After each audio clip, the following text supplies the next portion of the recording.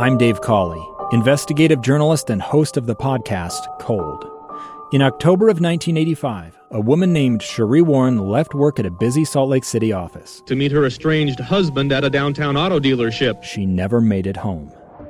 Sheree's car surfaced weeks later in Las Vegas. In the parking lot of a hotel casino. No one knows how it got there. Strange. It was strange. Both Sheree's estranged husband and her boyfriend raised suspicion for investigators. I kind of thought that he might have done something. But no arrests were ever made.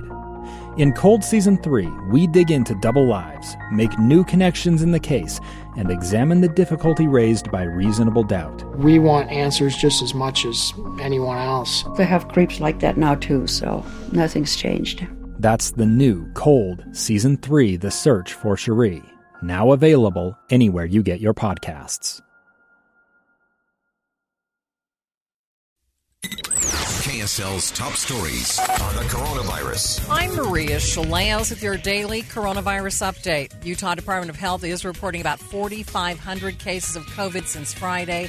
School-age children account for nearly 1,100 of those newly announced cases. The rolling 7-day average for positive tests is 1,634 per day.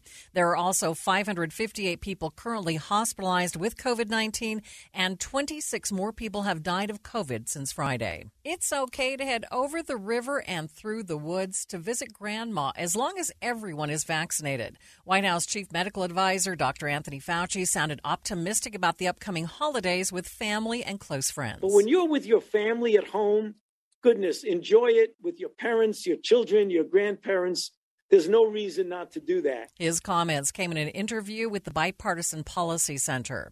Britain's Prime Minister is warning if the UK doesn't get its vaccine plan squared away, they could be looking at a blizzard of new COVID infections this winter, especially as travelers from continental Europe make holiday travel plans. So far, the British government has resisted reimposing restrictions such as vaccine passports or mask wearing indoors. A new report from state health officials shows gaps in health care for minorities got worse during the pandemic. Utah Department of Health survey found there were racial disparities in 71% of public health measures. Access to care is one of them, uninsurance rates or people who have a current primary care provider, but there's lots of other indicators like infant mortality, diabetes deaths. Brittany Okada with the Utah Department of Health says they've increased their outreach to minority communities, especially during the pandemic.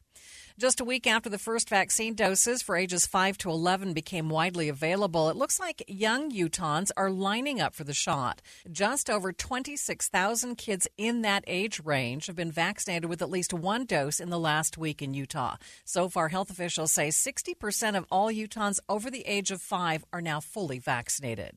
With your daily coronavirus update, I'm Maria Shilaos, KSL News Radio.